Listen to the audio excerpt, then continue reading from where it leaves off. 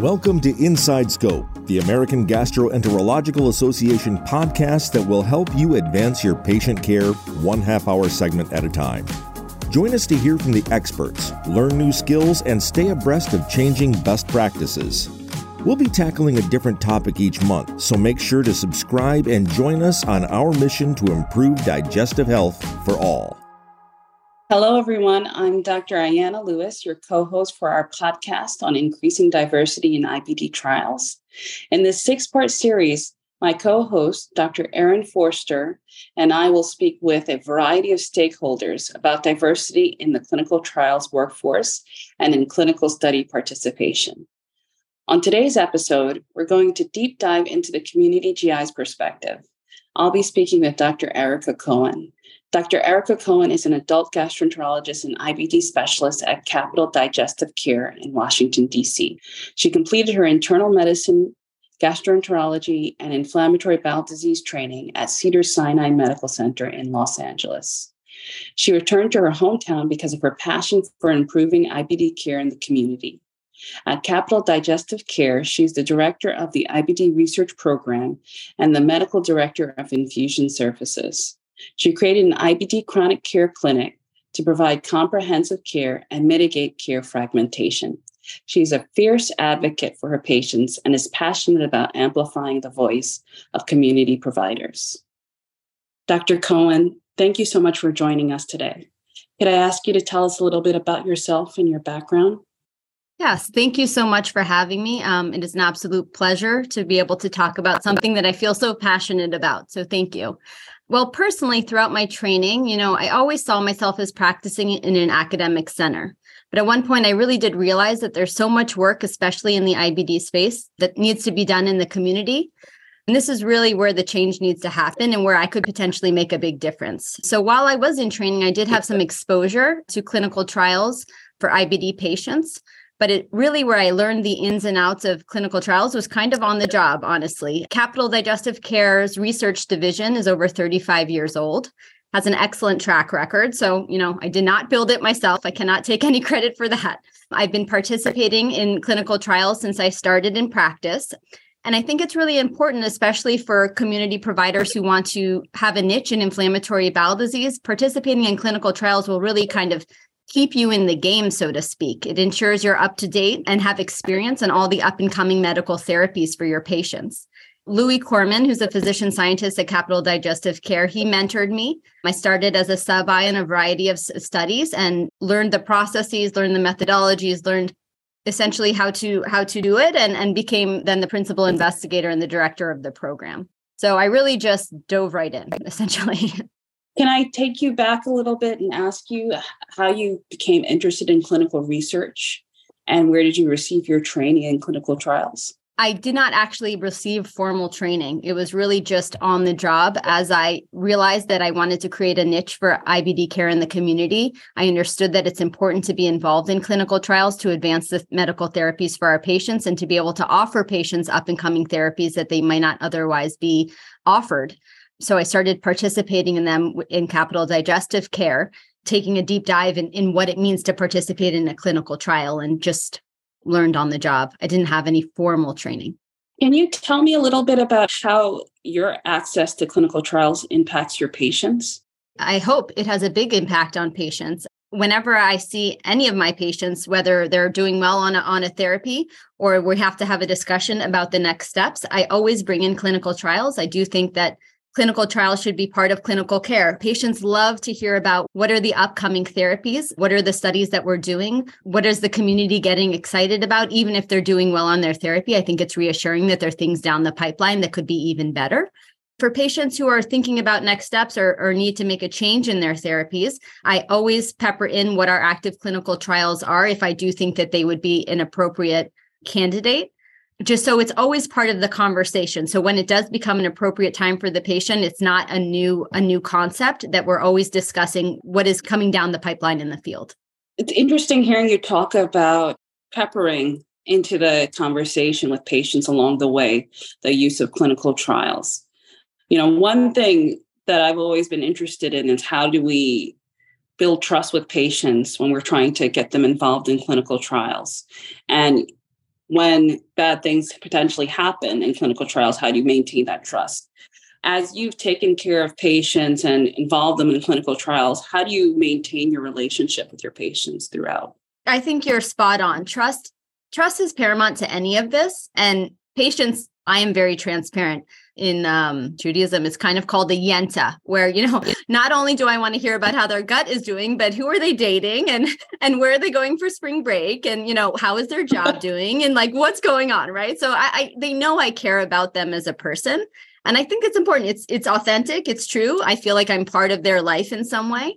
They know that I have their best interests at heart. And so I wouldn't recommend something that I don't think they're appropriate for. So I think, and it's honest trust, like we establish a rapport and we have a mutual trust for each other. And I think a lot of this, whether you're in a clinical trial or you're just changing a therapy, right, to something that's unknown for the patient, I think trust is paramount to anything, especially in managing chronic care, patients with chronic disorders. But the other thing that is definitely true, but it's 24-hour this is kind of concierge care when you're in a clinical trial, right? You have access to me, you have access to my research team. We're monitoring not just how your gut is doing, but we're making sure your heart is safe and your liver is safe and your lungs are safe. And yes, you have to come in more, but we're kind of holding your hand a little bit more than we would potentially with standard of care therapies. And I think also that can be a reassuring saying, listen, we're doing this with you. It's not like you take this pill and we'll see you and see what happens. We're with you with the good. We're with you with the bad. And I think that's reassuring. Right. Absolutely. What do you feel are the unique challenges and opportunities for community-based gastroenterologists when it comes to being involved with clinical studies? I'm not going to sugarcoat it. There are definitely challenges in the community. We can't leverage the resources of hospital systems, right? So we have to be able to be financially sustainable. We have to be able to maintain. This is a team sport, right? I can't do this unless I have a great coordinator. And sometimes if you're big enough, potentially a manager, because there's a lot of regulatory budget negotiations, contracting. There's a lot of back-end work that has to be done to conduct a clinical trial safely and effectively. So I can't do this alone. And we're really struggling, honestly, now with personnel. Personnel is a big issue, maintaining seasoned personnel. So I think for patients, the challenges are the same everywhere, right? There's hesitancy to feel experimented on. The term trials can be triggering. There's reluctance if they have to leave their primary gastroenterologist. There's study design barriers, right? Placebo arms. You have to go through all these procedures, the time off of work and the time commitment needed to come in. And I think that's probably not unique to community practice. But the practice barriers, potentially the physician challenges, I think may be unique, right? In your practice, you need to have buy-in, right? Your partners need to be supportive of this endeavor. They need to participate. You need sub-investigators. You need help with referrals. You need to invest in the infrastructure, the team that you create, the equipment, the software, and it has to be economically sustainable for everyone to want to continue to do it. So these are definitely challenges that might be unique, I think are unique to the community for the practice. And then for the physician, right, in a fee-for-service healthcare model, right, if you're not seeing patients, you're not being reimbursed. And so it takes someone who's motivated to do this because it is a big time commitment. You really need to protect time away from patient care to make sure that your study is running effectively and smoothly and all of the regulatory documents are done appropriately and the consent forms and monitoring your coordinators. So it does take away non-clinical time and you can be managing a team, which can be difficult. So how have you tried to mitigate some of those challenges in the community setting? It seems like it is a challenge for sure, but you've been successful in that space. So are there any tips or tricks that you have for people in the community space doing this work? It kind of ebbs and flows, and a lot of it is on your personnel. And so some groups have looked into site management organizations, which can kind of help you with the regulatory, the study startup, the budget negotiations. Some can also help with personnel hiring and training. We are actually looking into that now just because we haven't been able to keep study staff and it's affecting our ability to onboard more studies. or looking into a model, which is, you hire someone full-time to run the clinical trial division. I think the other thing that would be helpful is that you want to make sure that you have a varied types of studies, right? So IBD studies can be very complex. They take time. There's difficult in recruitment, whereas there's some other GI studies that might be easier to recruit because they have less FDA-approved therapies. They could be observational or screening studies that might be less complex to recruit for, that can help sustain the program a bit more financially. You're talking about is kind of a mix of different kinds of studies to make it a little bit easier for it to be financially sustainable for the group. That makes a lot of sense. Yes. IBD should not be the main, the main study portfolio. Understood. Okay. So switching gears a bit.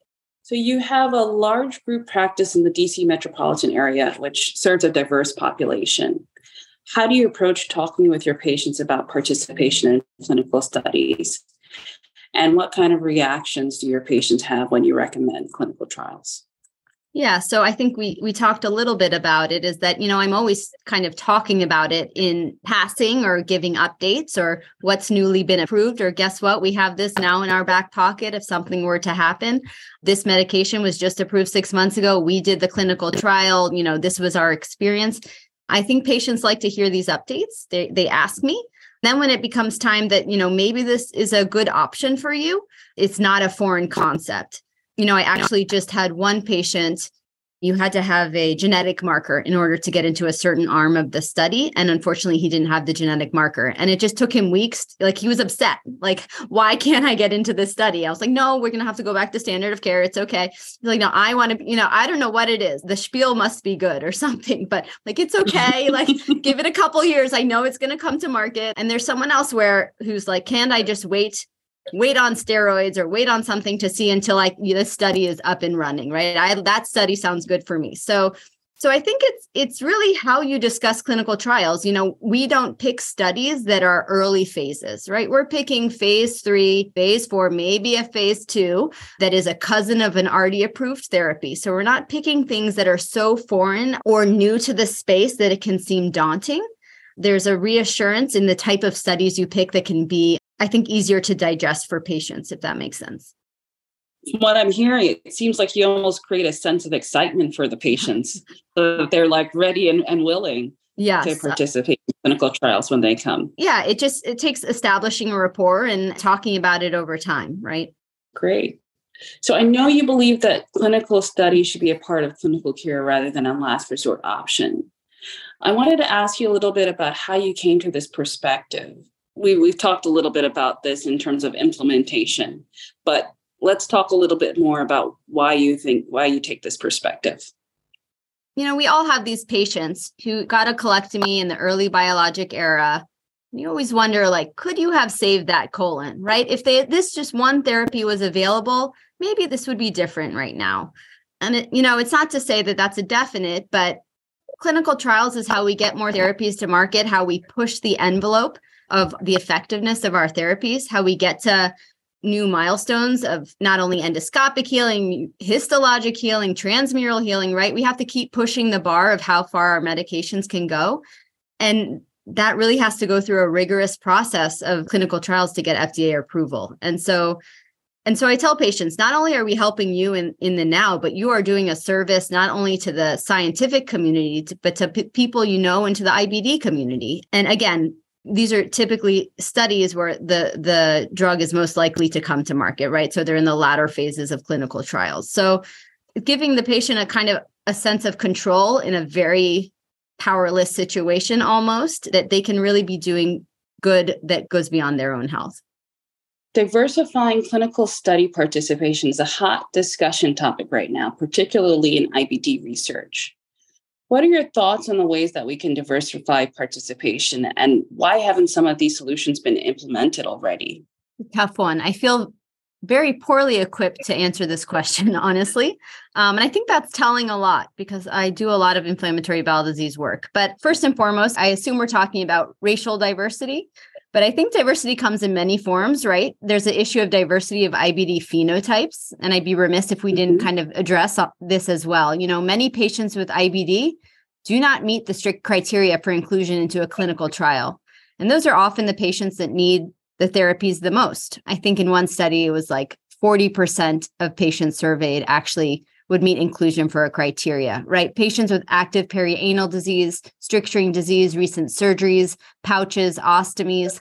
There's a great need to be able to, in some way, include these patients as potentially exploratory endpoints in the study design, because they often need the therapies the most and have to wait the longest to be able to receive them. No, I think that's an important point. Diversity means a lot of things to different people. And I think when we talk about diversity in clinical trials, we're not just talking about racial diversity. We're talking about gender diversity, diversity of location, right? Rural versus urban settings as well. So I think all of that is important. The idea of racial diversity, though, I think is one that's been a little bit tougher for us to crack. And with all that we were seeing during, the COVID-19 pandemic, I think is something that's kind of come to the forefront. Do you have any thoughts about how we can address that, and what do you think is standing in the way of us increasing that diversity? I do. I think there's probably things we can do on an individual level and also kind of more on a systems level. But on an individual level, we talked about it. I really think this all comes down to trust and establishing a rapport with the patient. And this takes time. And the term, clinical trials can be triggering, right? It triggers images of injustice or issues with the justice system, historic eras of, mistrust of healthcare. And I'm sure other things that I'm not even aware of. I think on a systems level, there needs to be more formal training. I need training. I'm sure I can improve on my own missteps, right? For providers engaged in clinical trials, even clinical care, trial staff, there should be training on cultural humility, implicit bias mitigation, recruitment strategies. I've seen a lot of discussions about this, but I haven't seen any opportunities to really work on it, honestly. And I would love to work on it. And then I think on the patient-facing side, there could be more engagement from more grassroots organizations within communities or educational materials on what is a clinical trial. And then I think on the pharmaceutical end, appropriate stipends for patients are really important. They're missing work to come in for these visits.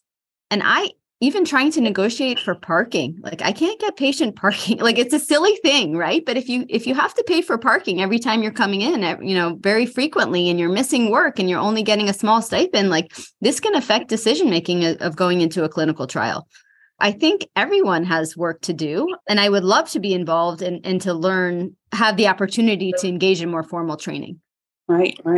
I mean, I think some of our larger organizations are actually kind of taking this, which I think has been really encouraging myself to see. But I think making sure that expands out to the communities where patients are actually being cared for, I think is such an important part of this picture. Yes, is desperately needed. Honestly, right now, the only thing that I'm seeing in real time is the site visits being asked, how many racially diverse patients do you think you can recruit? How many patients do you see that are non-Caucasian in your practice and that might be amenable? What are the types of races that you see in clinic is really all I see as a difference in the last couple of months. Right. Understood. Well, we do have the AJA doing this wonderful podcast to try to reach out and make this a priority in clinical trials. I completely agree with you. We need to be doing more. The last question I have for you is, what advice do you have for community-based gastroenterologists interested in getting more involved with clinical studies? Well, I think it's probably multi-pronged, right? You need to get participatory support from your group. You can't do this alone. And there is some startup fees that are required in order to set up the infrastructure. You want to invest well, build a good team, get the appropriate equipment and computer systems, et cetera, so that you can run efficiently and smoothly. And again, start with a varied portfolio of studies, some that might be more complex, but others that are more simpler study designs that might be easier to complete. Seek mentors, resources, other people in the community. Lots of people in the community are doing this and are happy to help. Compare notes. Think sustainably and make sure to protect your time. This is not a nights and weekends activity. There does need to be some protected time during the day to support your staff and to oversee the entire study team. Obviously, we should always be putting patient care first. And if we do that, I think, a sustainable and viable program can be built. Thanks to our guest, Dr. Erica Cohen, and all of you for joining us on today's episode. Be sure to check out the other episodes in our series on diversity in IBD trials. This program is made possible by support from an educational grant from AbbVie Incorporated, Amgen, Bristol-Myers Squibb Company, Genentech, a member of the Roche Group, Janssen Biotech Incorporated, administered by Janssen Scientific Affairs, LLC, and Takeda Pharmaceuticals U.S.A. Incorporated, and a quality improvement grant from Pfizer Incorporated. Thanks for listening to Inside Scope, an official AGA podcast. Make sure to subscribe to be notified as we roll out new episodes. For more GI education, visit AGA University at agau.gastro.org.